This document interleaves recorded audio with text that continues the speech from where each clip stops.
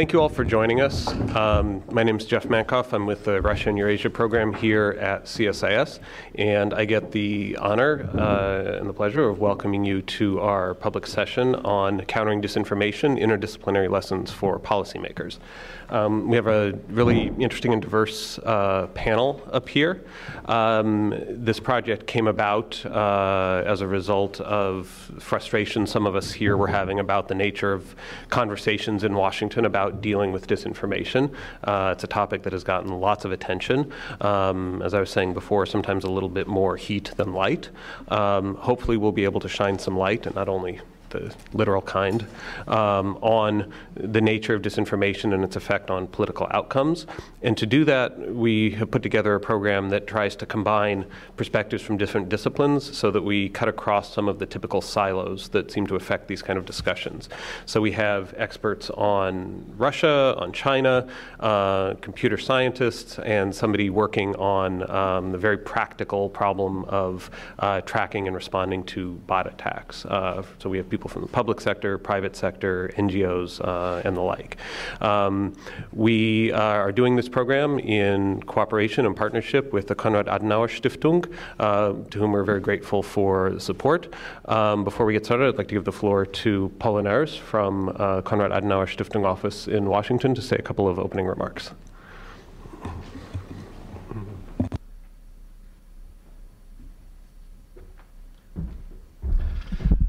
Thank you, Jeff. Very warm welcome to today's panel discussion also from my side, which will hopefully provide some important interdisciplinary lessons for policymakers. Before we begin, I would like to express my sincere gratitude to CSIS for inviting us, the Konrad Adenauer Stiftung, or Konrad Adenauer Foundation in English, to support this timely event with so many distinguished guests and experts both from the US as well as from various other countries around the world. Olga and Jeff, thank you. Where's Olga? I haven't seen her. Here you are. Thank you for having us. This event is quite timely, not only because of the ongoing debate and warnings from US intelligence and law enforcement officials about possible covert campaigns to influence the upcoming midterm elections in the US. Just a few days ago, we had Sheryl Sandberg and Jack Dorsey testify before the Senate Intelligence Committee, not the first hearing on this issue, as we all know.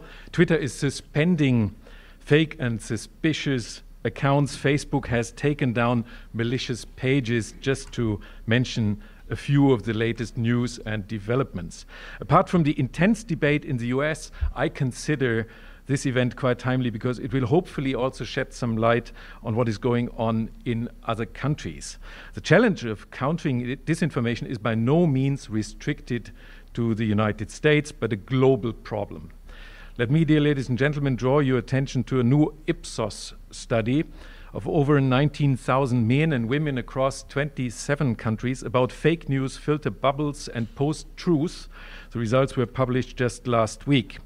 According to the findings of this study, 3 out of 5 adults say they regularly see fake news, and nearly half say they've believed a fake story before finding out it's fake.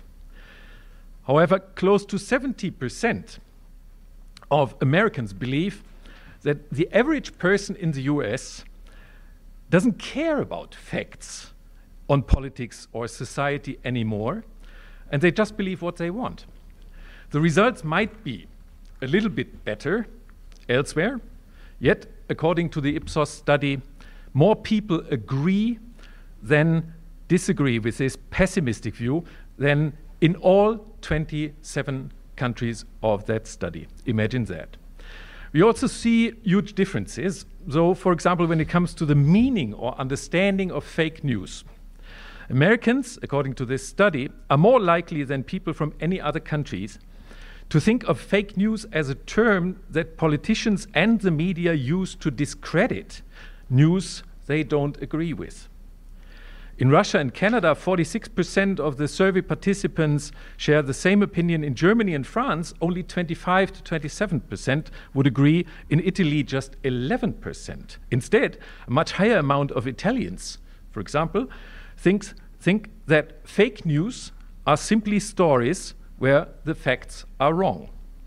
Despite these differences in perception, the result of the survey reveals quote, resignation to the complexity of life and the abundance of data in an increasingly digitalized or digitized society, as states Robert Grimm, director of Ipsos Public Affairs. To devote oneself to opinion images driven by emotion which create immediate experience through easily accessible bipolar black and white positions is, as Robert Grimm says, a simpler solution than finding the truth among many possible truths, plural. This is, states Grimm, where populism begins. From this point of view, countering disinformation will probably not succeed if the countermeasures, as important and necessary as they are, if these countermeasures are limited to, let's say, the supply side alone, the fight against malicious social media pages and fake accounts, for example. Instead, these countermeasures also have to address the question of how to increase the credibility of quality information, let's say quality media information, how to encourage open-mindedness instead of living in filter bubbles, and how to train and enable people to better identify fake news from real news. During the next 90 minutes or 2 hours, we would like to address these issues with insights, and of course, all the views here are personal views and opinions expressed by our panelists from different countries and academic fields, including communications, computer science, and social psychology.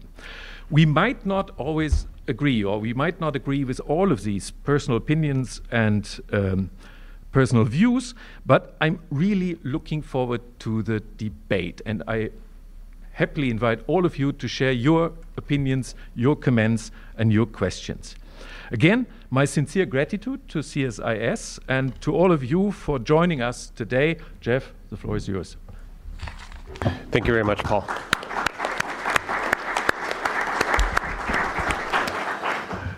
Okay, we're going to start our panel off with short comments from each of our presenters, and then we'll have a conversation up here before opening it up to the floor. Let me introduce our presenters. To my far left, that's not a political reference, that's just a location. We have Jakub Janda, who is the head of the Kremlin Watch program at the European Values think tank in Prague, who closely tracks particularly Russian information operations and propaganda. To my immediate left is Saif Savage, who's an assistant professor of computer science at the University of West Virginia and studies artificial intelligence, networks, and their impact on political outcomes. To my immediate right is Tobia Vilka, who's the founder and CEO of a company called Bots Watch, which, as the name implies, watches bots and helps political campaigns and candidates track and respond to the impact of bots.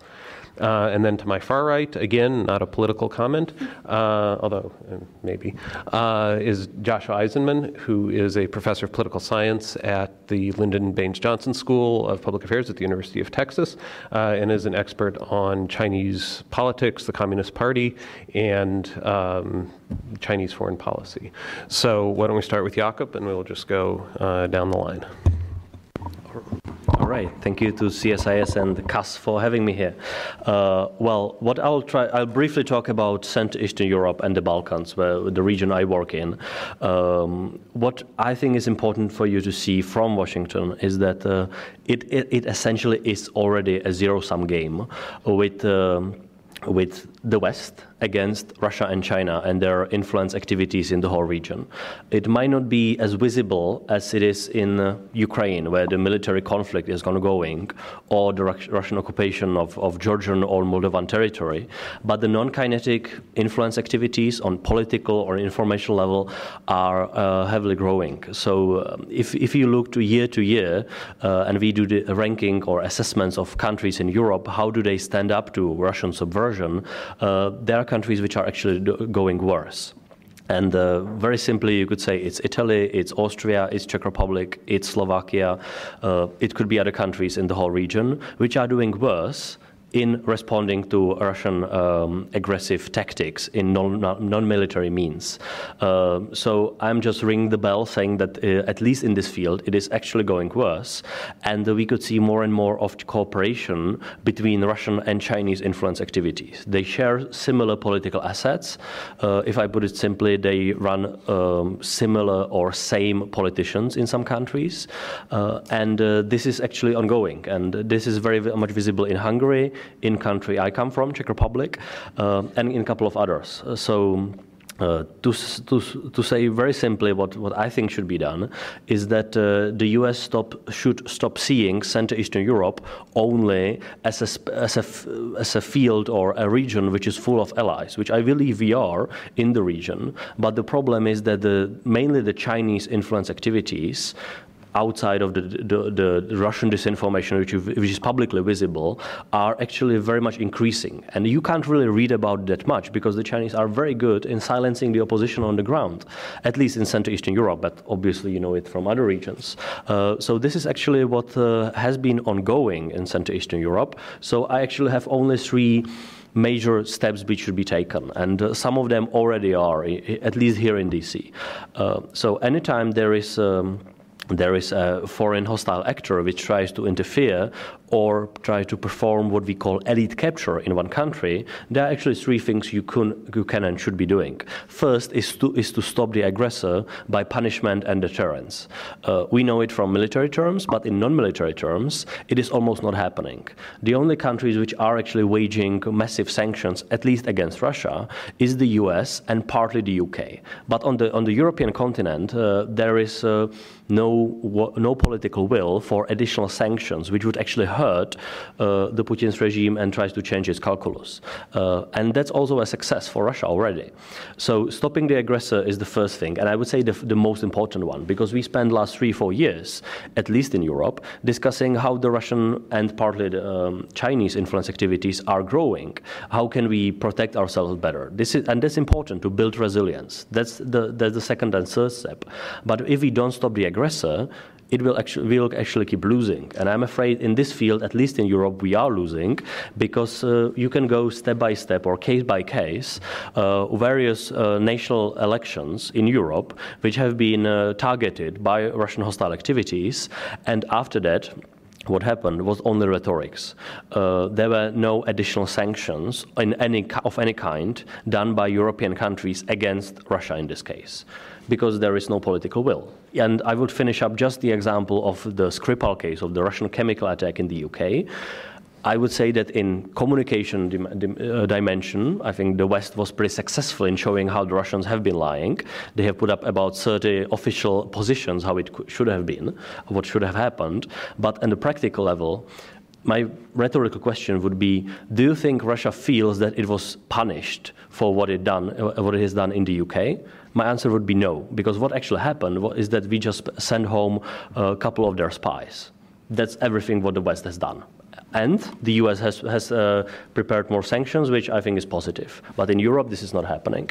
So finishing up with just putting it out there that the Russian and Chinese activities are first growing in Central Eastern Europe, and in Western Balkans they are actually winning. I think they are very close to actually getting big portions of Western Balkans in the geopolitical sphere of mainly Russia, but partly China, which is not so visible, but is actually very much present in the whole region. So if you look from DC, I'm afraid if we were sitting here a year ago, I think the situation has got worse, at least in the region I'm talking about. I'll finish here. Okay, thank you.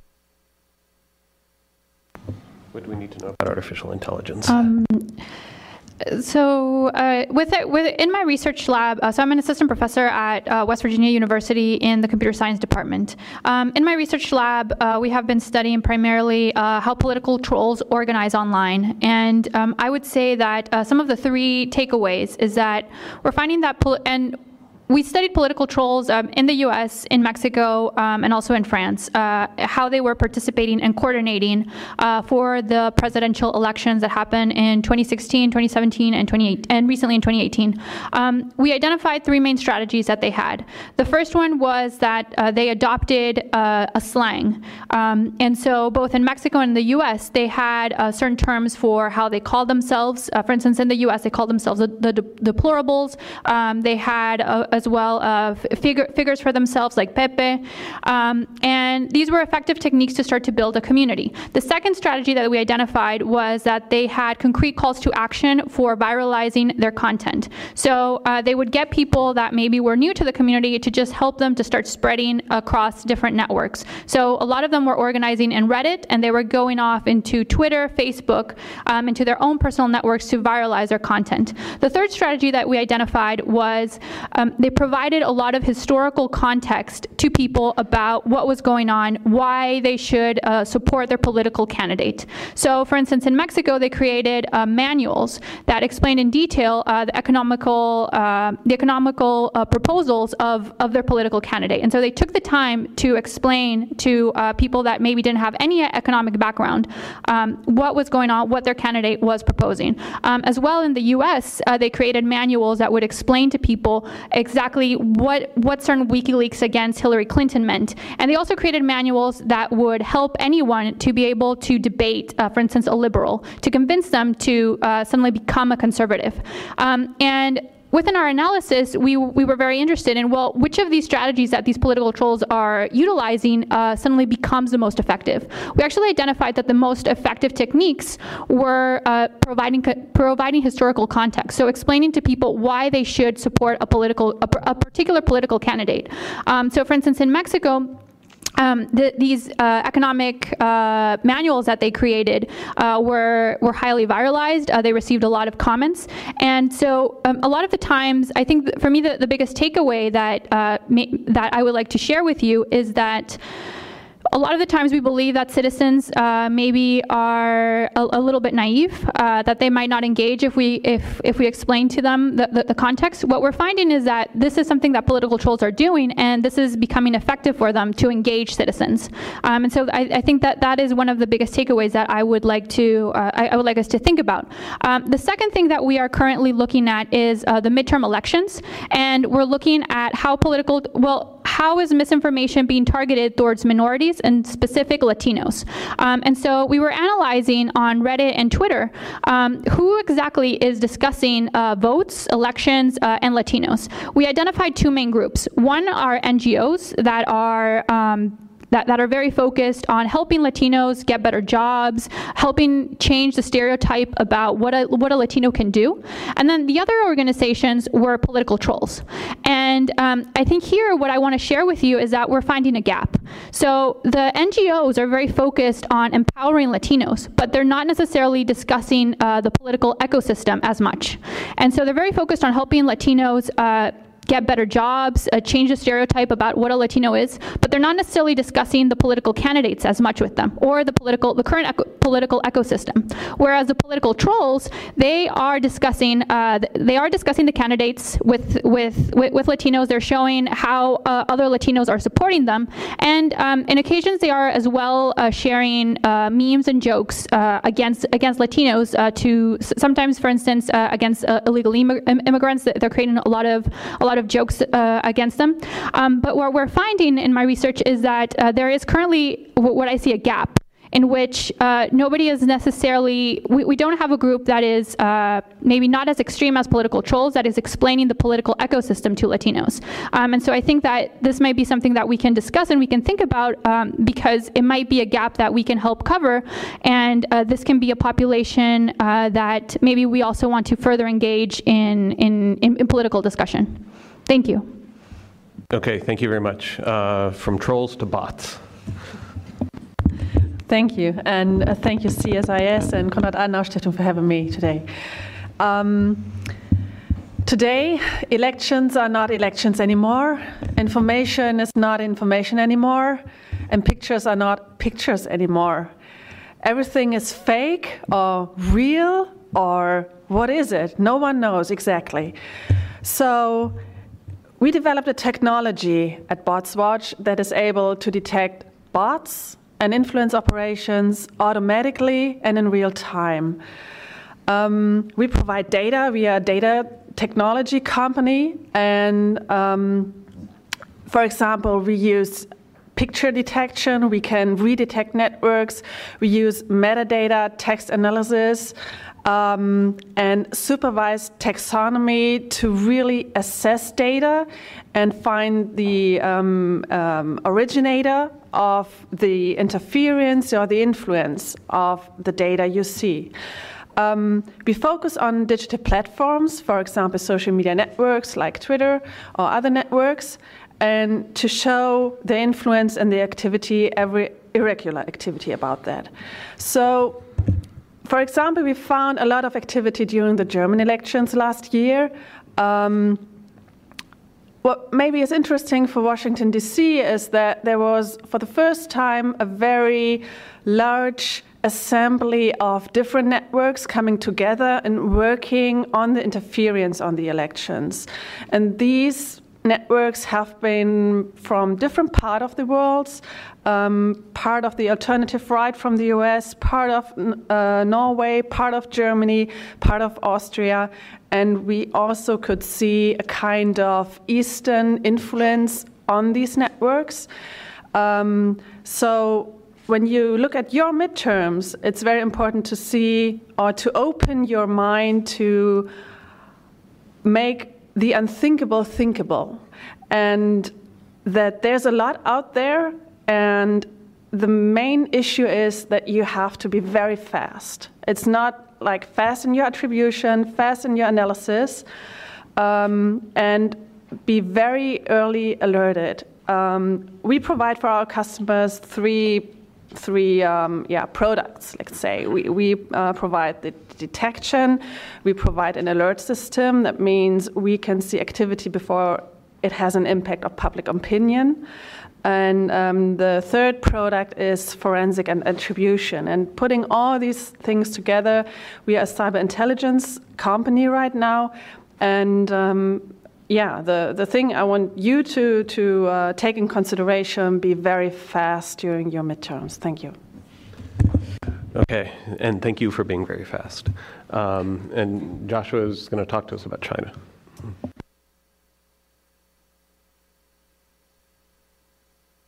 It's great to be here. Oh. Yeah, use the microphone. Aha. No. Hello, you got me? Good. Okay, so I'm going to start off with a kind of blanket statement that everyone, I think, understands, but it's worth putting out there. The Communist Party of China is a political organization. It has political objectives. It may use economic or military means to achieve those objectives, but we should never confuse the means with the ends. Okay? And the goal of the Communist Party of China is to retain control over China. Okay? And I think it's important because that gives us the realm of the possible.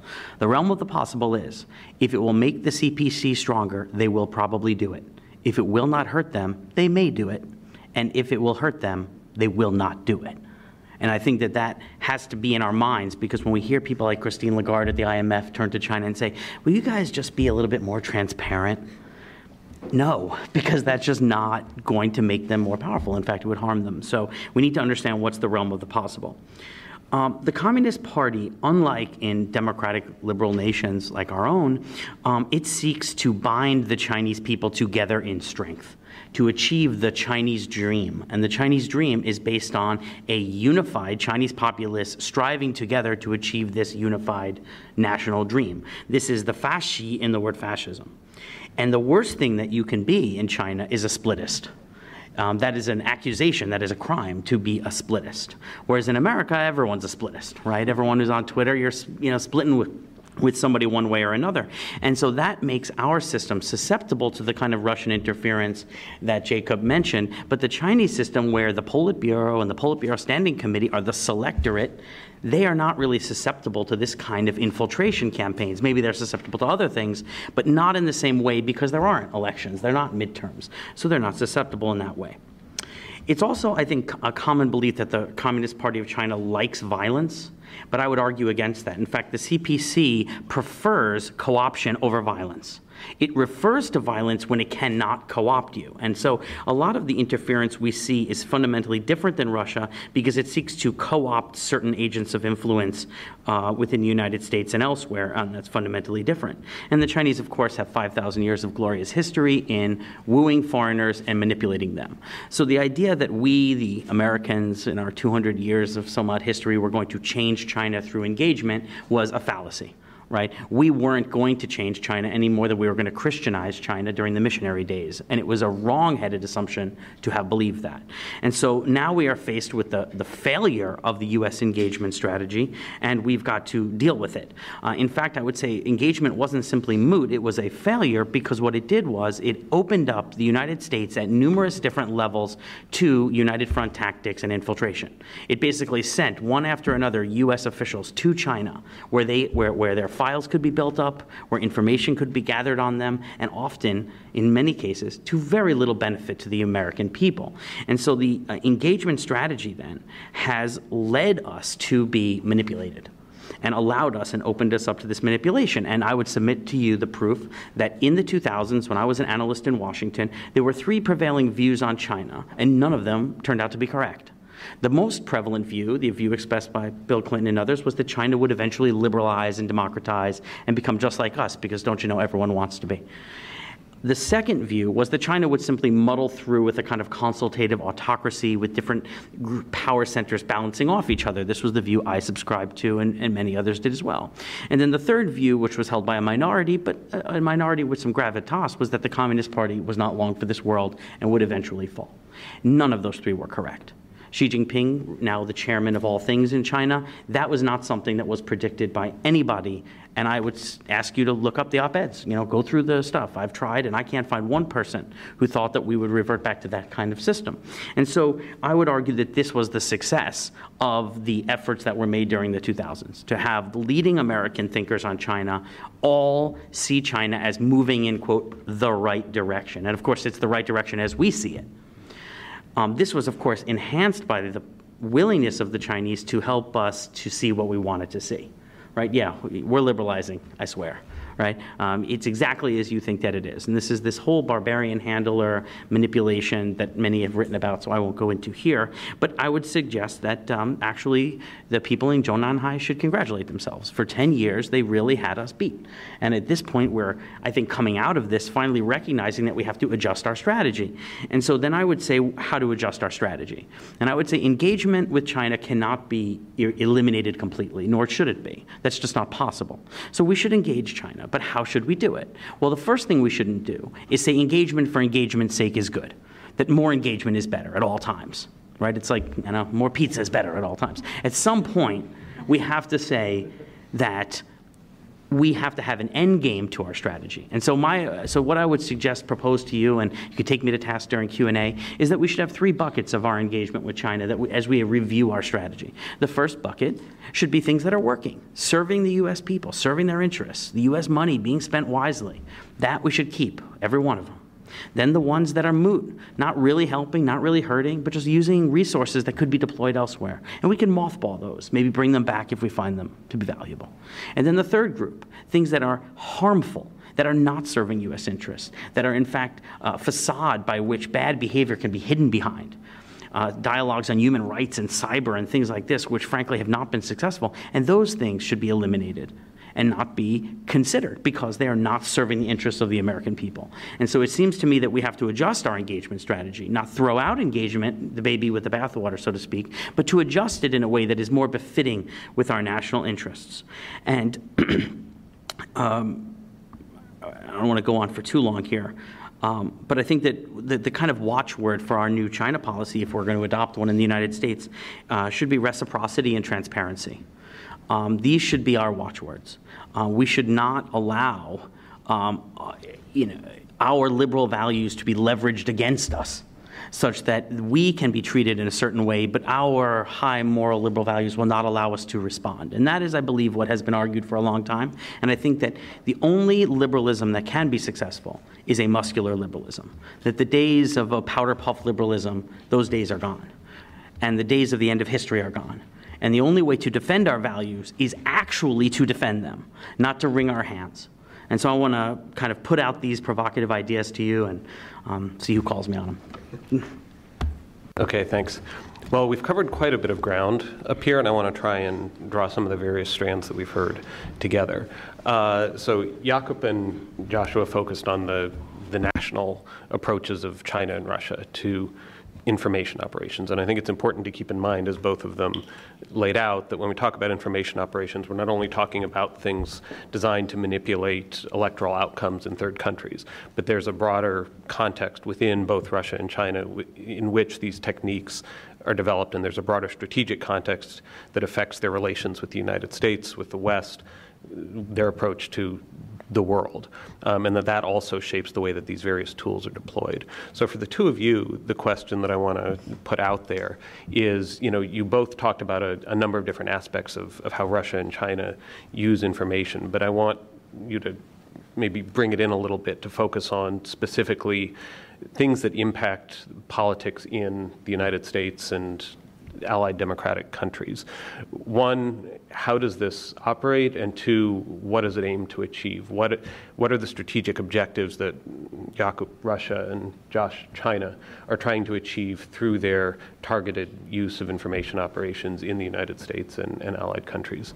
And then for Saif and Tabia, who talked about the technical aspects of how these information campaigns operate, what the tools are, to connect it to the politics a little bit, and specifically to the international context. So in looking at trolls, we know about the IRA, the Russian troll farm. We know that the Russian government supports in various ways people engaged in trolling. What can you say about these connections that may be sort of beyond the things that we've all seen in the newspaper about troll farms? How does Russia interact with people who act as trolls, whether they're based in Russia or based in outside countries, the United States or elsewhere? And similarly with bots, how do bots fit into the communications or political strategies of Russia and China? What do you see when you look at the networks of where these bots are coming from and how they're trying to move opinion on particular issues? How does that connect back to the things that Russia and China are trying to operate or are trying to achieve? So let's start with Jakob and Josh, and then we'll go to Saif and Tabia. So Russian government's objectives, and I mean, John McCain called it a petrol station with nukes, which I think is more or less pretty much fitting. And basically, when we are asking about Russian government, let's call it Putin's regime. It's not only about him, but people around him as well. The silovniki, let's say, people who form the security elite of the state, of the nation, of the country. So, according to how we understand it, there are two strategic objectives which Putin holds. One, to stay in power as long as possible. Second, to become a Russian historical figure. For those two objectives, what Putin needs is first and most importantly to stop any potential revolution inside of Russia. How he can do it? Well, use the usual oppressive means of any dictatorship against his own population. So that's already ongoing. But also to stop countries in close neighborhood of Russia from modernizing themselves and delivering better quality of life to their citizen. That's the reason why you have Russian tanks in Ukraine territory, in Georgian territory, partly in Moldovan territory, but it's a bit historical. And for those reasons, this is what Putin actually believes he needs. So something what you could call a buffer zone or a sphere of influence over countries in a close Russian neighborhood, which cannot, and it's not only about EU or potentially NATO membership. It's really about if those countries would be delivering much better quality of life to their citizen, the ordinary Russians might start seeing this, and this is something what could undermine the regime inside Russia. Why are we doing so bad or so much worse than our Ukrainian cousins? This is the worst question which could be posed on Russian streets in the future. So for this reason, you have Russian tanks in Ukraine and elsewhere in the region. So, and here comes the question: why is Russian government using the subversion or information operations and other tools in the West? Well, it's again pretty easy. It's not about that they would like to conquer the US or Western Europe, but they need to neutralize us, generally speaking, as the West, as the ones who are resisting to the Russian objective. We are the ones who are saying to Russia, you cannot really invade Ukraine and other countries in the region and make them your slave states or puppet states, or whatever you want to call it. So for this reason, the Russian government uses two tactics. One is the long-term influence, and second is the short-term effects in the electoral campaigns. And they have two main tools how to do it. One is trying to change the battlefield, let's say, which means trying to focus on the population through specific disinformation. That's one part. That's something what you have seen in the US and you are seeing it now in the midterms. And second part is the elite capture efforts. So bribery and many other co-optation efforts, how to do so. And if I put it very simply, what Putin wants is to have political leaders in the West who wouldn't be opposing if he basically takes over Ukraine in geopolitical sense, not just a physical occupation. So this is basically how we understand it. This is the end, I cannot say the end goal, but this is clearly the current objective, and I think it will stay that way, to basically support with Russian hostile activities in the West, so that they are, let's say, Kremlin-friendly, or I would say political leaders who are tolerant to what Russia wants to do in its close neighborhood, and basically who would forget about those small and mid-sized nations in close Russian neighborhood. I come from Prague, which actually has been occupied by Russians for 20 plus years with tanks, and 20 other years with KGB prior to it, let's say. So this is, we know quite well how this operates. It doesn't need to be just tanks in the streets. It could be basically an elite capture state which is occupied through intelligence and other political means, and you cannot be a sovereign nation. So this is the end goal, and not really about this happening in the US, but clearly having Western leaders who will be okay with this happening in Eastern Europe. So that's the reason why clearly Russia's try to support similar, let's say, political figures on most of political campaigns in the West. Those one who would be saying or acting like they wouldn't really try to stop or resist when Russia does this. Well, getting back to my first statement, right? The Communist Party of China wants to control China. And because it lacks domestic legitimacy, because it doesn't have elections or a way to understand what its people believe, it seeks legitimacy externally. And so the primary thing that the Communist Party of China wants is external validation of its legitimacy to rule China. And if the greatest, most powerful country in the world, the United States, accepts that the Communist Party's rule over China is legitimate, then this goes a long way to securing their rule over China. But if the United States, with its soft power, with its global influence, was out there saying this is an illegitimate regime, then that would be very detrimental. I think we can all agree.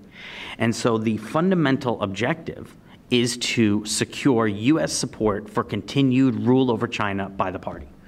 And and under that banner, you can add a bunch of other kind of smorgasbord of things.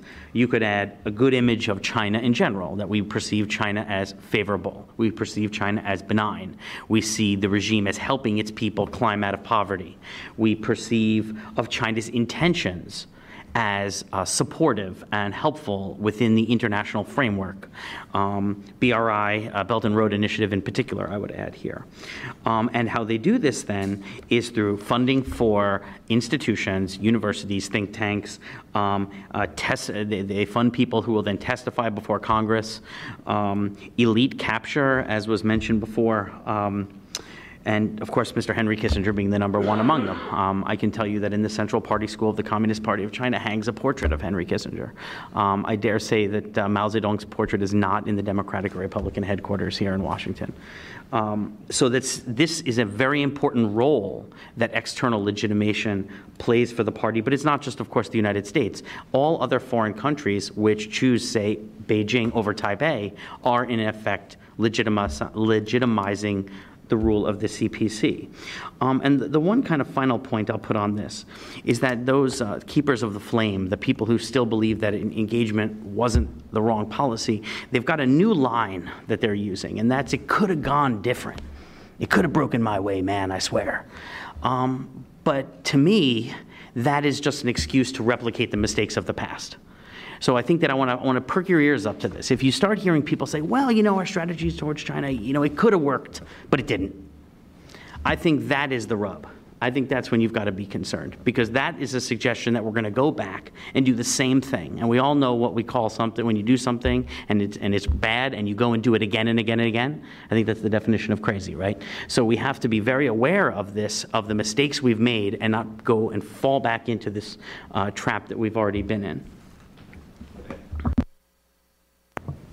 Thank you. By the way, I want to thank CSIS and CAS for inviting me. I forgot to mention it before. So overall, I think that for me, the most dangerous thing about political trolls and these troll farms is we interviewed a great number of people that identified themselves as pro-Trump trolls, political trolls.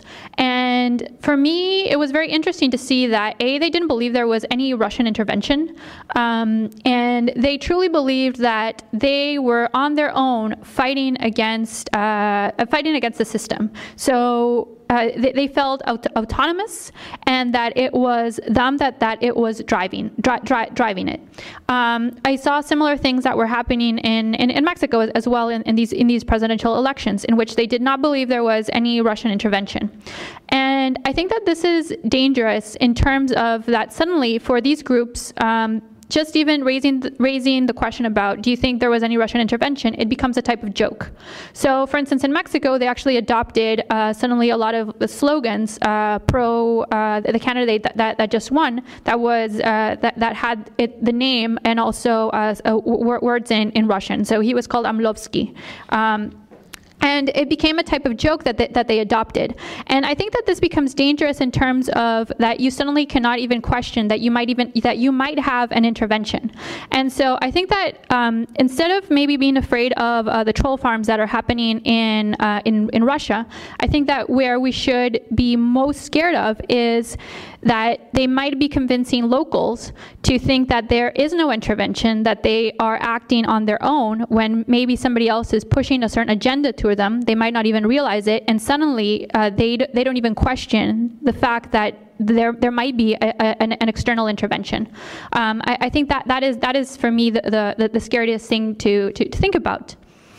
So just really quickly before we go over to Dibia, what did that external intervention look like? I mean, when you talk about these trolls who are trying to, or who are even claiming to themselves that they were not on the receiving end of any external intervention, what did you find in terms of what that intervention actually looked like? So for instance, I think that's a great question. So for instance, in the case of Mexico, they did identify that there were several websites that actually came from Russian IPs.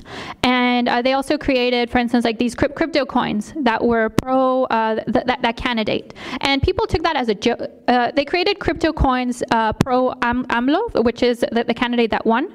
And when they tracked back the IPs, they were from Russia. So people took all of this as a joke. And so this, you could think about that, like these were certain types of interventions that were happening in Mexico. People took it as a joke, and some reporters said that this was organized from the opposition of AMLO, but it's unclear. And so, but I think it's dangerous that, for instance, like those cases where they were tracking back these IPs to Russia, people just threw them off, and instead of maybe investigating more, they were taken as jokes. And on the bots? Yeah, first of all, it's important to know what a bot is. So who in this room does know or knows what a bot is? Raise your hand. Who knows? Yeah, if you know, what is a bot? Raise your hand if you do know what a bot is. Okay, so it's time to explain. A social bot, we call it social bot because we are focusing on social media networks. Social bots are accounts on social media networks like Twitter, Facebook, and so on that are not run by humans, like when you're tweeting or being on Facebook. It's run by a software. That means automatic communication. And why is it important in the political sphere? It's important because you can run not only one account by this software, you can run like 50 or 500 or 5,000 or 500,000 or more accounts just using one software. That means when you want to spread news or want to spread an information or want to spread a narrative, By using bots, you can really achieve a huge amplification by bots. That means, in the end, when we look at elections, for example, or we as Bots Watch look also on terror attacks, you can have a huge influence by very small efforts. And in elections, the threat is that the media is taking the narrative, and the media talks about the topics of bots and not of the topics about human beings. So bots are able to change and to manipulate media agenda, trending topics, and everything. And that means it looks like a different kind of reality than it would look like without bots. So basically, this is how bots work, and bots are used in kind of campaigns, information campaigns, that mean the coordination of bots to spread information or to spread a certain narrative. So this is basically what bots are. When we look at bots being used for influence operation, that means trying to manipulate the public sphere or the media agenda or elections, we see that the originators know very well the public sphere of the target audience. That means they know how the media system works, they know what the people think or what the current media narrative is or the values.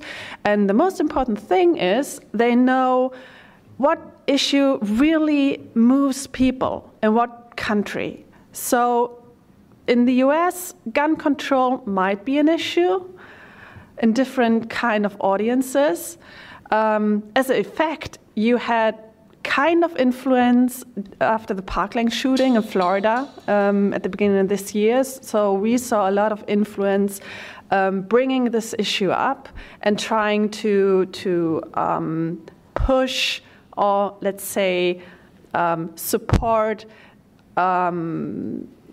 opinions that are not the same. Like the objective is sowing discord, try to undermine the values of a society and the values, not only the political values, but what really holds the society together. So this is very important to know.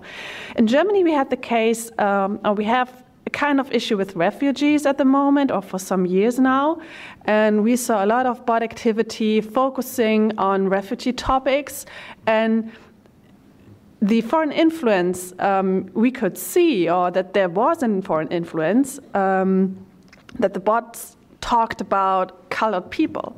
In Germany, colored people, it's not a topic at all. So this was a totally new topic, and definitely something that came from outside, and not from Germans or the German public. So they focused on Muslims, women, colored people, and something like this. In the US, you have different strategies as well. They're becoming better and better. And what is also important to know is that bots change every day. That means when you are able to detect bots today, that does not mean you are able to detect them tomorrow, because they change. And the same is for influence operations and narrative operations. So what we face today is how to target these influences, because it's a war on hearts and minds all over the world, and especially on the Western world. And the tactical training moved to cyberspace, and we have to think about how to respond to that.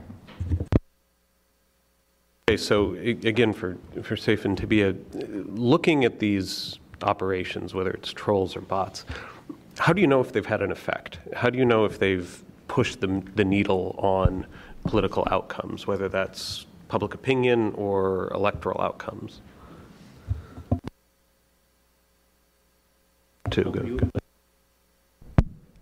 I don't know about trolls and bots, but I know, generally speaking, about Russian disinformation campaign. For example, one of the major Russian narratives about Ukraine was that Ukraine is run by a fascist government, by a neo-Nazi government, you could say. And that's been the Russian disinformation narratives in many European countries. This is something what obviously appeared after 2014. So when we measured this in 2016 with just usual polling, something what you do regularly, we found out that between 20 and 30% of the Czech population, a country of 10 million, actually believes this narrative. And we have tested similar narratives, like there are no organized Russian troops in Ukraine, United States are responsible for the migration from Syria to Europe, which there is obviously so much evidence that the Russian bombing was in many cases. So we have seen the level of support for Russian disinformation narratives to be between 20 and 40%, just in the Czech Republic where we have done this polling. So, and those narratives were not present anywhere in the national public space prior to 2014, when the Russian disinformation machine started to work. So this is how I can say, maybe this is how it appeared, this is what the Russians were pushing in, and 20 to 40%, depends on each narratives, of our population actually believes it already, or actually was in 2016 when we have done the polling. So that's just a small example. Hi. So how we measure sometimes interventions is we study how what type of things are people discussing before and after a certain intervention. For instance, were they discussing positively, let's say Trump, and then they changed it to something negative, or were they discussing suddenly positively Hillary, and then they changed it to something negative, let's say. So we're very interested in seeing how the topics of conversation, for instance, on Twitter, Facebook, Reddit, of people change when maybe they're exposed to certain news reports, or even when they're engaging with bots. Here, I would like to mention that bots can also be used positively. So for instance, in our research, we've seen that you can engage citizens in, so let's say that you have citizens that are suddenly complaining, let's say, about corruption. It's also possible to use bots as mechanisms that can drive citizens to suddenly, instead of complaining, maybe thinking about solutions for their city. And so within our research, we're also studying how we can guide citizens to maybe change the conversation towards maybe something positive that they can build with each other. And I think that can also be helpful when we're thinking about misinformation. Maybe if we have somebody that is very radical in his or her opinions, we can use bots to as a way to possibly engage with the person to start to think about whether or not their views might be maybe too radicalized, and maybe try to pull them back in. To measure the effect is quite hard, to be honest. This is something many universities in the US are working right now at the moment. So if you really want to have the evidence, it's hard to really show the evidence because it's very complex. You literally have to look at people's minds, and so this is very hard. But what I can tell from Germany and our work is that we do three things. First of all, we look at the media agenda and what people are talking about, and we see a change in Germany how people are using words. For example, bots introduced the word Altparteien in German. That means like old parties, and they meant the traditional parties like CDU, SPD, like the traditional parties, normal democratic parties.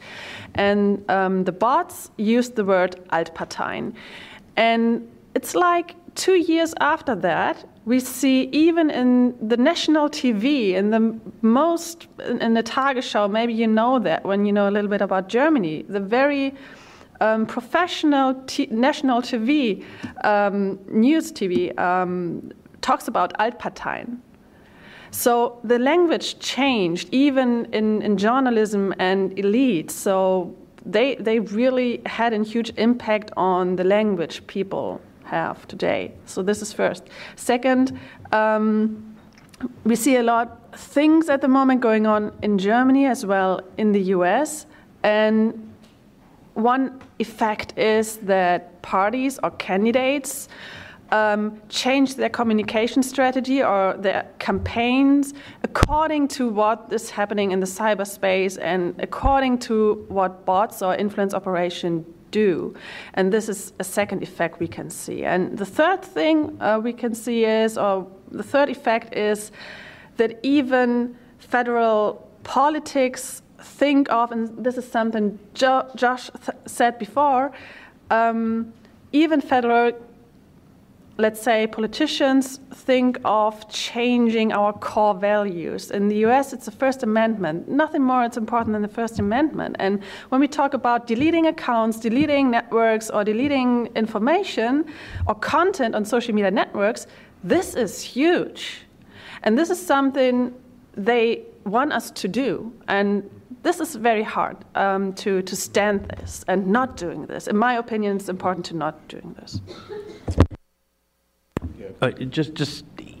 Again, it's so hard, right? And I would say that the Chinese side in particular is very good at making it hard to know.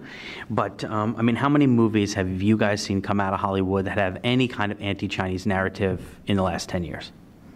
I can't think of one, right? But there was a time when you had 7 Years in Tibet and Red Corner, and, I mean, you had a whole variety. And it seems that at least in Hollywood, the fact that we don't see anything, there's plenty of anti-Russian movies, right? You'll see constantly, the Red Sparrow and this and that, but you don't see it for China. You similarly don't see it in fiction. If you can find me 3 Chinese-based spy novels, I'll give you $10, right? I know of one, right? So there's in the cultural sphere, we've seen a change. Similarly, I think it's harder and harder to find leading scholars working on issues that are considered sensitive issues in Beijing. So you're not going to find many people at top levels working on issues like Tibet and the Uyghurs and things like this. And if we look outside of the United States to Muslim countries, I mean, according to the United Nations, China has 2 million Uyghurs in jail, but I don't see many Muslim countries saying anything. I don't see many countries at all saying much, right? So it seems to me that non-response, I mean, can you imagine if the United States took 2 million of our Muslims and put them in jail? I mean, just think about the response from the Muslim world, right? So these are all negative, right? They're counterfactual examples. I'm saying imagine what the opposite would be. So it's hard for me to say right there, that's the self-censorship. But by definition, self-censorship cannot be put on the table because it's something that never happened. So so the best way to do this is using kind of Einstein's methods of thought experiments, right? What if this influence wasn't there? What would we have expected to see? And I would think we would have seen more movies, more books, more investigation, but we see less. And to me, there must be an intervening variable, to speak political science for a minute, and that intervening variable has to be the efforts to minimize the attention to these things. And that is only coming from Beijing. Look for the dogs that don't bark. Yeah. Okay, we've got about half an hour, and I want to leave time for an open discussion. So let's turn it over to the audience. Ground rules: wait to be recognized, wait for a microphone. When you get the microphone, please identify yourself, name and affiliation. Please be concise, and please ask a question, which is something that ends in a question mark. Okay, thanks. So right here. Hi, my name is Grzegorz Kwolek. I'm a journalist from Poland, and also I'm a student of Daniel Morgan Graduate School of National Security. And I wanted to ask the lady specializing in computer science and also Jakub, if there is a way to even ground with regimes, because they have officially state-controlled social media, they have officially controlled media, and the Western world doesn't have it. So if there is a way to find an even ground, and what's the solution? Should we have stricter control of social media, like Twitter or Facebook? Is there a way to find it? Thank you.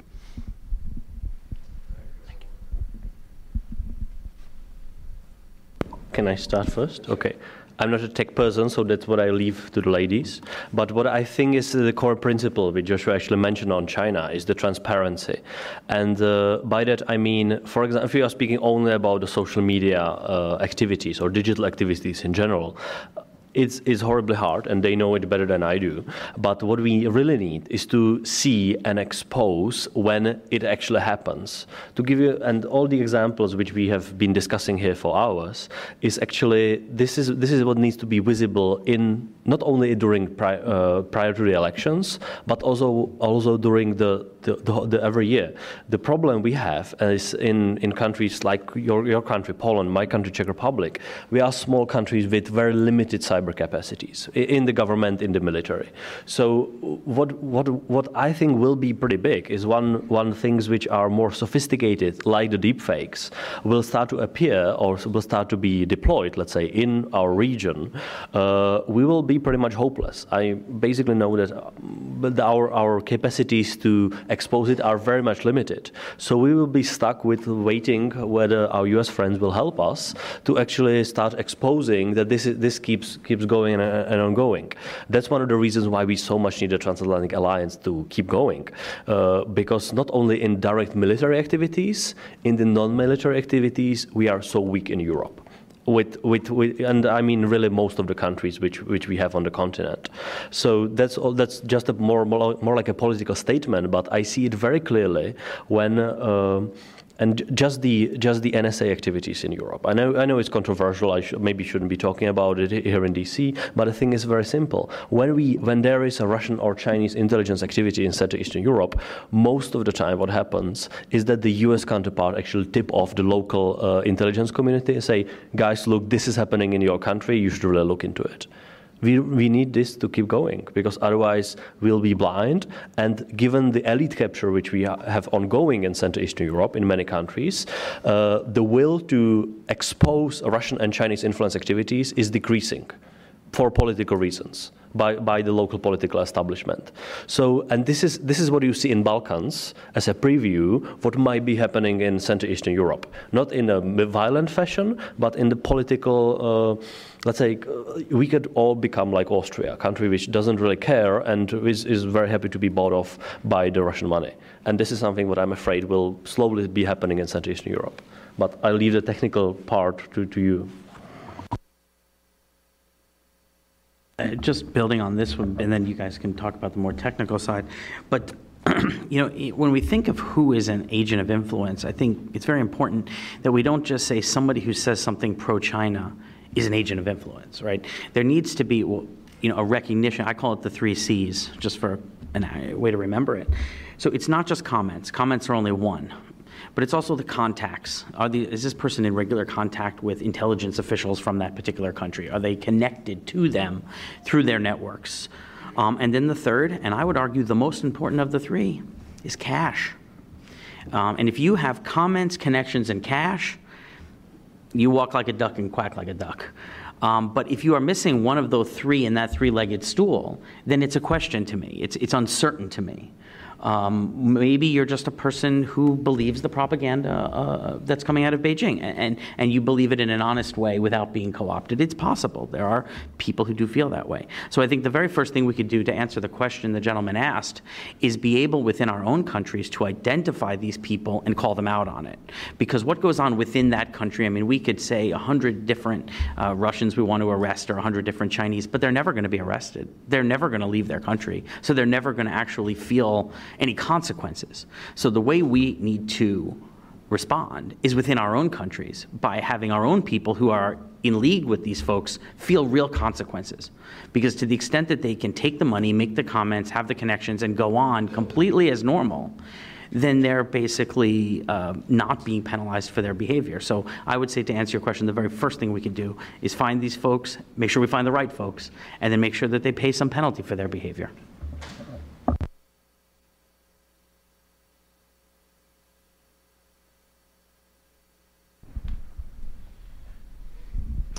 Bruce Guthrie, retired Department of Commerce.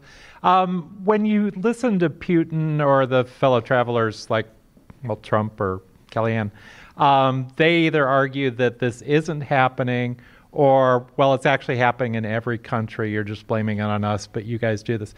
Is it definitely the case that just about all of this is coming from Russia and China, or is the U.S. or other countries actually doing any of this?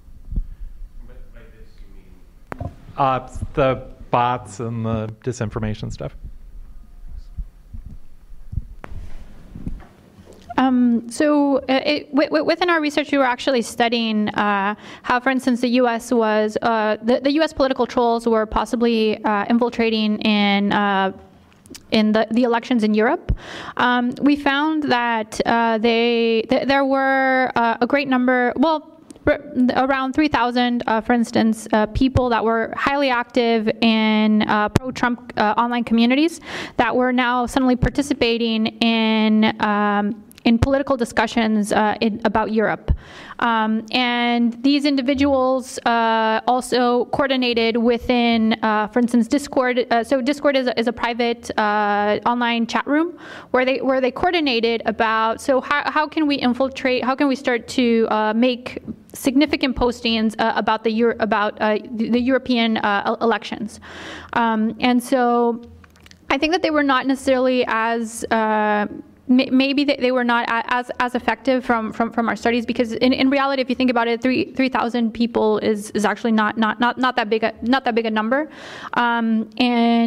but definitely there was an interest, for instance, from people that were coming from the U.S. That wanted to take some of the online strategies that they had identified were useful in the U.S. and take them into, for instance, France. And in Mexico, we also saw that they adopted some of the techniques as well that political trolls were doing in the U.S. It might have been that they saw them online and they adopted them, or maybe they were also interacting with each other, and it was a certain type of influence. But there's definitely I don't think it's just Russia and China that are influencing, but it's also, for instance, the U.S. within other countries, and I think that's actually something that we should also think about, that within the U.S. we might be also influencing other countries. As far as you can tell. That's true. Yes, they were more private. They all came from more private, just individual citizens. Yeah.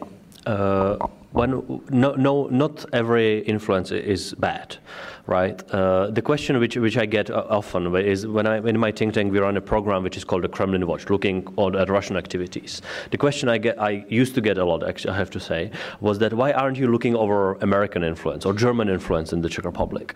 Well, the answer would be, I'm looking only over the influence activities which are hostile. How do I define hostile? Well, every country, most of the countries, have something like national security strategies.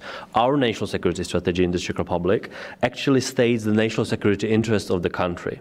The vital ones like political independence, territorial integrity, strategic interests like EU membership, NATO membership, stable neighborhood, meaning like stable Ukraine. So I'm looking, and the government institutions are looking at influence activities which are hostile to those interests. So once US, Germany, I don't know, Switzerland starts to deploy activities which will be hostile to us, trying to get us out of EU as a Czech Republic, trying to buy off our politicians so that it undermines our political sovereignty, then I will consider it hostile. But I don't see it happening from US, I don't know, Germany, Switzerland. I see it happening from Russia and China mainly, partly Iran, but it's very limited, at least in my region. But those are the ones which are there. And there is basically, if you look any publicly available intelligence report in Central Eastern Europe, you'll basically see Russia as the main adversary, which does this in a hostile way, and China as well, and China is the second. More or less, this is the whole region. That's how the security institutions read it, and to me, this is the reality. I would advise you to read something called Document Number 9, which was leaked as a Chinese document that was circulated about the fear of liberal invasion in China. The fear of liberalism, liberal values, universal values, whatever you want to call them, would be infiltrating China and undermining both the legitimacy and the ruling capability of the Communist Party. So this is a document that was leaked, and so that we can see that there is great concern over what, from their perspective, may well be American influence campaigns, right? When they look and see the color revolutions, they see American influence campaigns. So from their optic, that's the way they see it, and to some degree they're not wrong, because those values, the First Amendment, things like that, they are in tension with the system they have there politically. So from their optic, America is constantly trying to influence. That's why they have NGOs and all this other stuff, which are the kind of the soft influence. And so the Chinese have come up with their NGO law, and many, many NGOs have been having to leave China. So from their optic, if we place ourselves in their shoes, then the U.S. has for decades been running influence campaigns. In fact, one considered the entire objective of engagement, if the objective was to change China, to be an influence campaign. right? Because you're essentially trying to gradually change China from its authoritarian model to a more liberal democratic one. And if you are sitting in the seat of power in Beijing, you see that as antithetical to your interests. So if we step out of our shoes and put ourselves in theirs, I think you could see what we're doing. Now, I don't see it that way, but it's always important to put yourself in other people's shoes. Yeah, and I would say you could say something very similar about Russia. In things like people talk about this so-called Gerasimov doctrine, right? Gerasimov's the chairman of the Russian General Staff, and he supposedly was the originator of this concept of hybrid warfare, which of course isn't true because one, it's something that Russia's done for a long time, but secondly, because if you actually read the article that he wrote, in the Russian military journal, what he was effectively saying was these are the things that the West has been doing to us for a long time. This is the nature of competition in the 21st century. It's about information, it's about narratives, and the West has been beating us at this, and we need to figure out how to respond in kind. So I think there's a sense in Russia as well that the nature of Western liberal institutions is vis-a-vis a country like Russia or China is by its nature revolutionary, that it's trying to spread a message in a way that's going to have political impact. And in part, this search for tools of influence that can be used both domestically and in the West is a response to that perceived challenge. Well, we have a joke saying that the existence of the Defense Ministry of the Czech Republic is an insult to the internal affairs of the Russian Federation, which more or less is it. Yeah, but I don't say anything. Up here. Boris Kamchev, journalist with polygraph.info service. My question is to Jacob. Can we go particularly to the Western Balkans? And you mentioned that you have information about the Russian influence there. Exactly on Macedonia, because we have coming up a referendum, and there are a lot of reports that the Russians are trying to undermine this referendum because it's for the EU and NATO integration of the country, and the name deal between Greece and Macedonia. So they want to undermine this name deal and to undermine the referendum. So do you have any information regarding this? And do you know if Russians are financing some groups or parties, pro-Russian parties or groups who are for the boycott of the referendum? And also for Slovakia, we have information about this military base that Night Wolves, the motorcycle club Night Wolves, opened there in Slovakia, and it steered the public opinion there. So can you tell us more about this and how it is going on with it? Thank you. On Slovakia and the Night Wolves, which is like basically a criminal gang which is aligned with the Russian government. So what happened in Slovakia? They launched what they call their European headquarters, which is basically like a farm where they try to gather older military equipment, which caused a big uproar within the civil society and Slovak media. Now there are lawsuits and various, let's say, administrative inspections whether it will be ongoing. But it also shows you how, we clearly see how the Russian government has been cultivating contacts with far-right, far-left, and other extremist groups in Europe, and the use of paramilitary groups, actually has been very successful in some countries, like in Slovakia, for example. There were cases where the local, so meaning Slovak extremists, were basically trained by former Spetsnaz instructors, former instructors of Russian Special Operation Forces, and then those individuals actually start coming to schools or to elementary schools in eastern Slovakia, trying to basically talk about what it means that Slovakia should align itself more with Russia than with the West, with the EU. So it's more like a geopolitical tool. But also when you speak about foreign fighters, for example, most of the time you would probably understand it in the West as your citizen going to fight on behalf or in ISIS ranks, with ISIS on their behalf. But quite often in Eastern Europe, it is local extremists joining Russia occupying force in Ukraine and fighting on Russia's behalf. Those are more like dozens of examples, so it's not like thousands of people, fortunately, but they are present there. So that's the Slovak example. And on the Western Balkans, I mean, just imagine that you are a country of, I believe, 600,000 approximately, so basically like a small town, like city, and then you have basically Russian military intelligence gathering approximately 50-60 people and trying to kill your prime minister during an important election night. And that's Montenegro, at least according to what is publicly known, what the British government confirmed that it believes this is how it happened. There is a court case ongoing in Montenegro as well, but it's a European country, now a NATO member, and this happened 2 years ago approximately. So this is how far we already got. They tried, they failed, but I don't think the Russian political activities in Montenegro are still growing, and the support for NATO membership in Montenegro is about 55-60%. So it can really be triggered, possibly in the future. So Montenegro could possibly be leaving NATO if the Russians would be successful in their subversion operations. So I don't think there is a big win for the West in Montenegro yet. I think we just survived the attempt down there as the Western Alliance. And in Macedonia, I think it's clearly the next primary target, at least in this region, for the Russian subversive activities.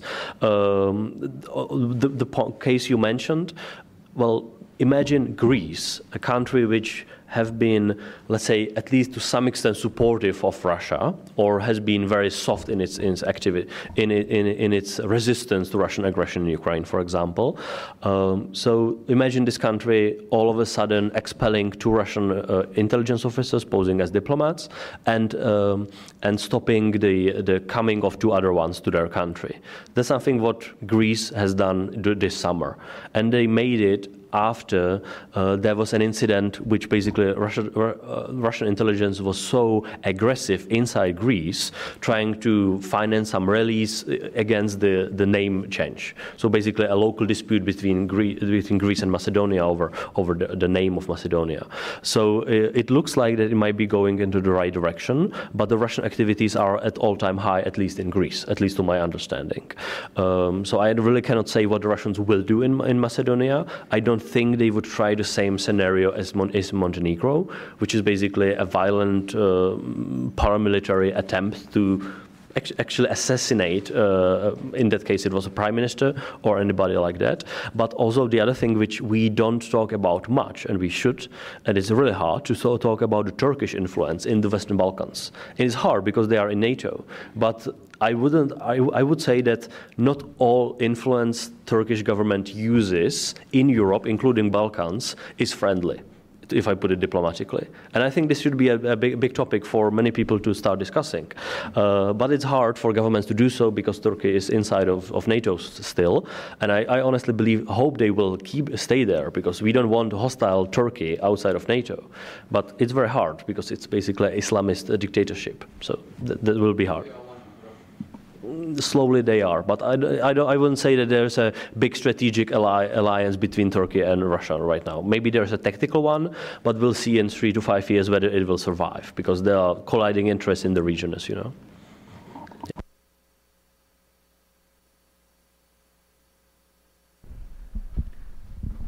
Jennifer Zheng from the Epoch Times. In this afternoon's discussion, we've been putting China and Russia together.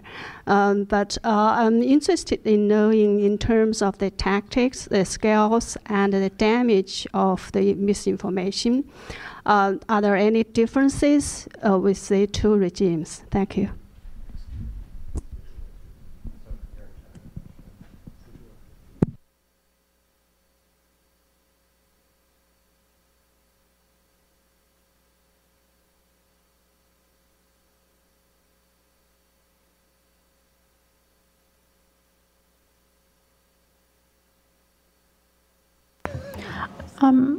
Okay, please.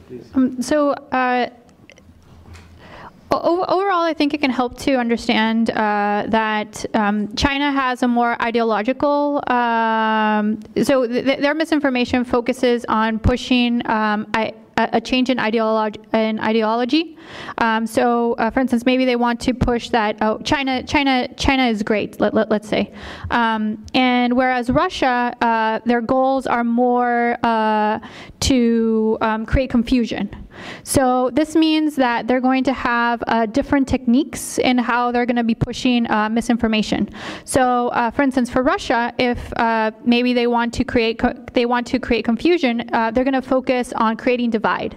So, for instance, we identified certain political bots that, for instance, were operating in the U.S. They were also operating within Latin America, and what they were trying to do was create divide between different groups, and so they might be attacking certain political candidates.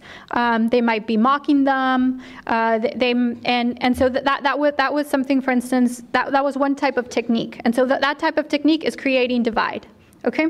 For instance, whereas China, they're usually pushing more a change in ideology. So, for instance, there you might have bots that are maybe sharing content that is supportive of the ideology that they're trying to push forward. You might also have, for instance, if there's a certain, let's say there's a hashtag that might be, let's say, attacking something related to China. They might have suddenly, they might try to divert the attention by pushing another hashtag to remove it from the trending topics. So I think it can help to think about that China tries to create a change in ideology, and so their political bots are going to be focused on maybe pushing positive content, silencing content that is not showcasing the type of ideology that they want to share. Whereas Russia, it's more about creating a divide in people, and so it might be more attacks and also even engaging different groups in discussions between each other and really driving more the division between them.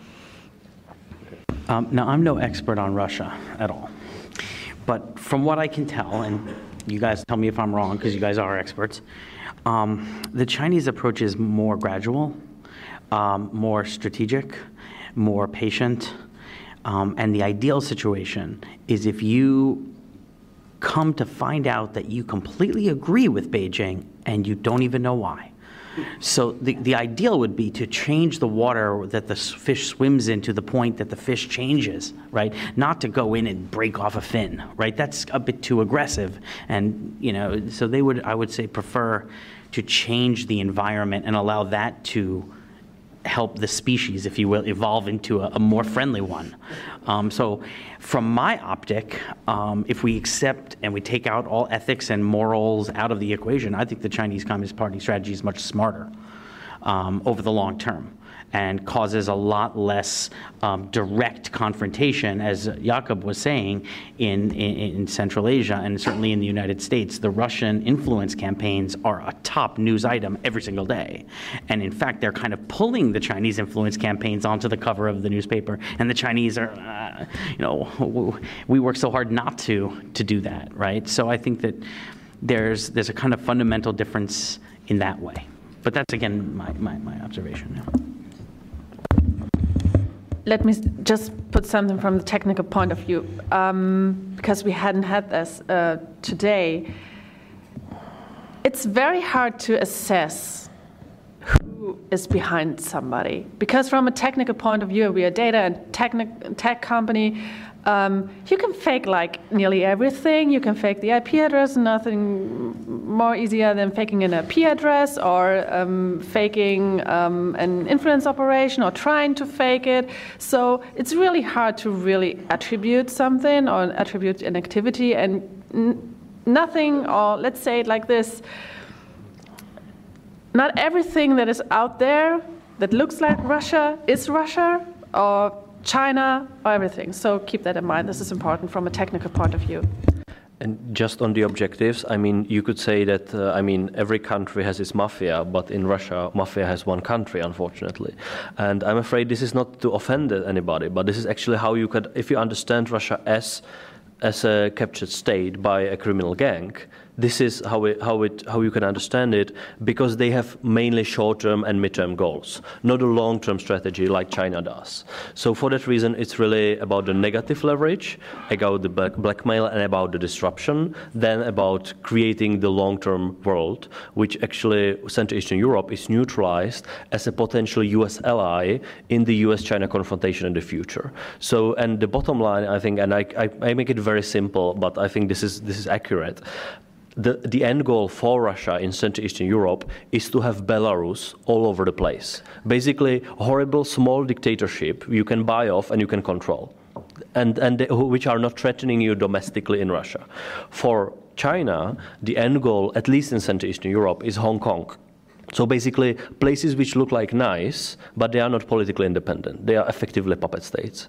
And that's the difference, I think, at the end. So I mean, that's the outcome or desired outcome, and we see how they are trying to get there. And the only thing is whether we will resist or not. So I really like that comparison, Belarus and Hong Kong. Back here along the aisle. Hello, Miles Smith. I work at Internews. It's an international NGO that works with journalists. And I was just curious because we work with folks from a lot of the peripheral countries in Southeast Asia, Central Asia, Eastern Europe, where the governments have a lot of the same incentives. They want to stay in power. They want to enrich themselves. And then the population doesn't really care about China, doesn't really care about Russia. They just want to survive and have a better life than their kids did. So I would wonder first what you would advise a group like us to do with journalists in those countries, first of all. And second of all, if you could speak a little bit to the vulnerabilities that these folks have. I mean, we've talked a lot about who's doing this and why they're doing it, but we're not talking about why it's working and how we can treat the causes rather than the effects. Thanks.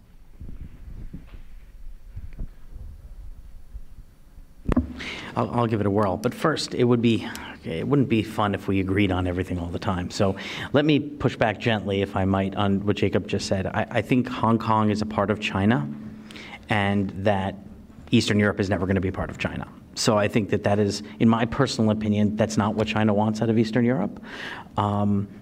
Because Hong Kong is just a different animal. That's what it wants out of Taiwan. It wants Taiwan to be Hong Kong. That I think is right, and the South China Sea and Tibet, I agree with that. But what it wants it to be, I don't know. I just don't think it's Hong Kong. But anyway, we can talk about that later. In terms of journalists, I mean, you would know as well as anybody that it's a very tough time to be a journalist in China right now. And so this is going to be the worst advice ever, but just, keep hope alive. I mean, you've got to keep doing your job, and you've got to keep supporting your people. And I would say that when you're able to be bullied, you will be bullied. And so you are individuals against a state, a very powerful, capable state. And so it's a highly asymmetric relationship. So the best thing you can do is use your bully pulpit, use your pen, don't be cowed, and do your job. And if you do that, I think that the truth speaks for itself. But I think that these are kind of platitudes. I'm aware of that. It's just that it's so impossible to give you a really good advice about how to be a journalist in China. I mean, and do it in the same way you would do it in a place that protects First Amendment rights. So I'm sorry, this is not the best answer, but it's my best attempt. I have a small one, not on China, on Russia, or on generally Eastern Europe. I think it is clear by empirical evidence that what brings down similar, let's say, corrupt regimes to some extent, and not only Russia, is dozens of small examples or stories on local corruption scandals. One thing is to show how the elite is bought off, and I mean, we could talk about Yanukovych in Ukraine and all those things which actually were exposed later on, but the local corruption scandals, and there are some examples even inside Russia which actually show to have some at least local impact, that this is something what the local population in small city, small town, actually doesn't really like. They often don't care about geopolitics in general, but they care when their mayor actually really steals. I have no idea whether it will, at the end, win the whole ball game, but this is the very important thing which actually works. And I mean, just look inside Hungary. EU NATO member, which actually has very closed media market. It's actually, you have to be really brave to be an independent journalist inside Hungary these days, not to be harassed to your own family as others have been. And so I think what actually does work down there again is to keep exposing the corrupt networks. I mean, it's again, no rocket science behind this, but this is where this is the majority of international funding should be put in, I believe, to support of local journalist projects. Some of them are like independent Russian language media, but in local languages outside of only Russian language for the Russian population. And for example, that's why the USAID actually launched a small program, I believe, this spring in Hungary. It got backlash from the Hungarian government, like, what are you doing? We are in the EU, NATO, why are you supporting it here? But it actually does make sense to do it. Was it? Okay. So I didn't know that. I know it was launched and there was a backlash behind it. Okay, sorry. But at the end, I think this is what should be done. Maybe not true. Yeah.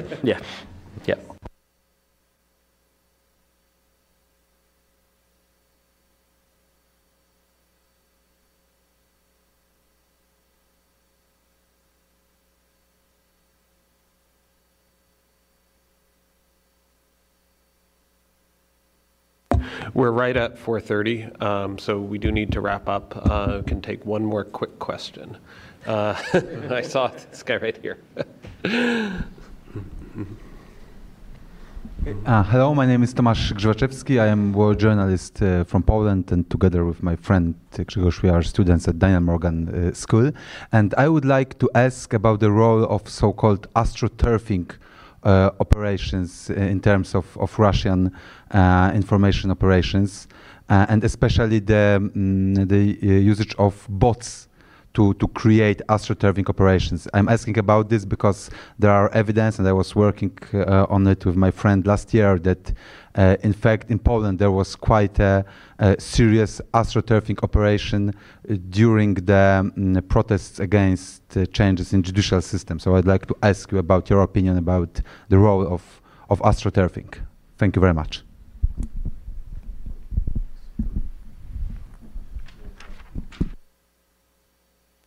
First of all, what do you mean by, or what do you think, or what is your interpretation of astroturfic campaigns? It was understood in Poland because astroturfic are like these social actions, like protests, which seem to be spontaneous, but in fact they are not spontaneous, and they are created by some hidden actors. And in this particular case in Poland, there were evidence that some kind of social actions, like in real world, were created because of the bots' activities. There were hashtags, stop astroturfing. In fact, it was manipulation, so it's quite complicated. I don't want to take your time to explain it, but it was quite visible that some spontaneous actions were actually not spontaneous. So it was called like astroturfing. Fake grassroots. Absolutely, yeah. So it's important when we discuss it to have the same definition on that. I'm asking because Poland is something very special in Europe, and that means like has ever been in the best way. I mean that. So you guys face a lot of things right now, and in the last years. So the phenomenon of astroturfing is nothing new. It becomes more evidential and more important since the rise of social media networks and the connection between people with their smartphones. Because, I mean, you can start a war today with your smartphone, and so it's very important. You can see that not only in Poland, but also in the US. Especially when you look at the universities, there are many movements who try to combine the real world with the digital world, or show in the digital world that there might be a movement that is not, or organized movements. You also saw that in the Arab Spring, for example. There has a lot of movement over there. So yes, there is. Yes, you face a lot at the moment in Poland, and probably is going to rise. all over Europe. Next year we have European elections. It's pretty important. And let's see how it develops in the US. But it's definitely something important to look at. So I think that having transparency can help a lot. So I think that bots can be very helpful for protests because, for instance, we saw, in the case of Mexico, we saw that a lot of technologists were actually deploying bots to help people with disabilities suddenly be able to participate in a protest offline that they wouldn't be able to attend. And so there were certain tasks that were tedious to do. For instance, one was retweeting all of the information, all of the safety information about a protest. Another thing was, for instance, maybe even sharing, helping protest pictures get deployed in different social networks. This was something that people with disabilities were actively doing to help out the people that were on the ground because they couldn't be part of them.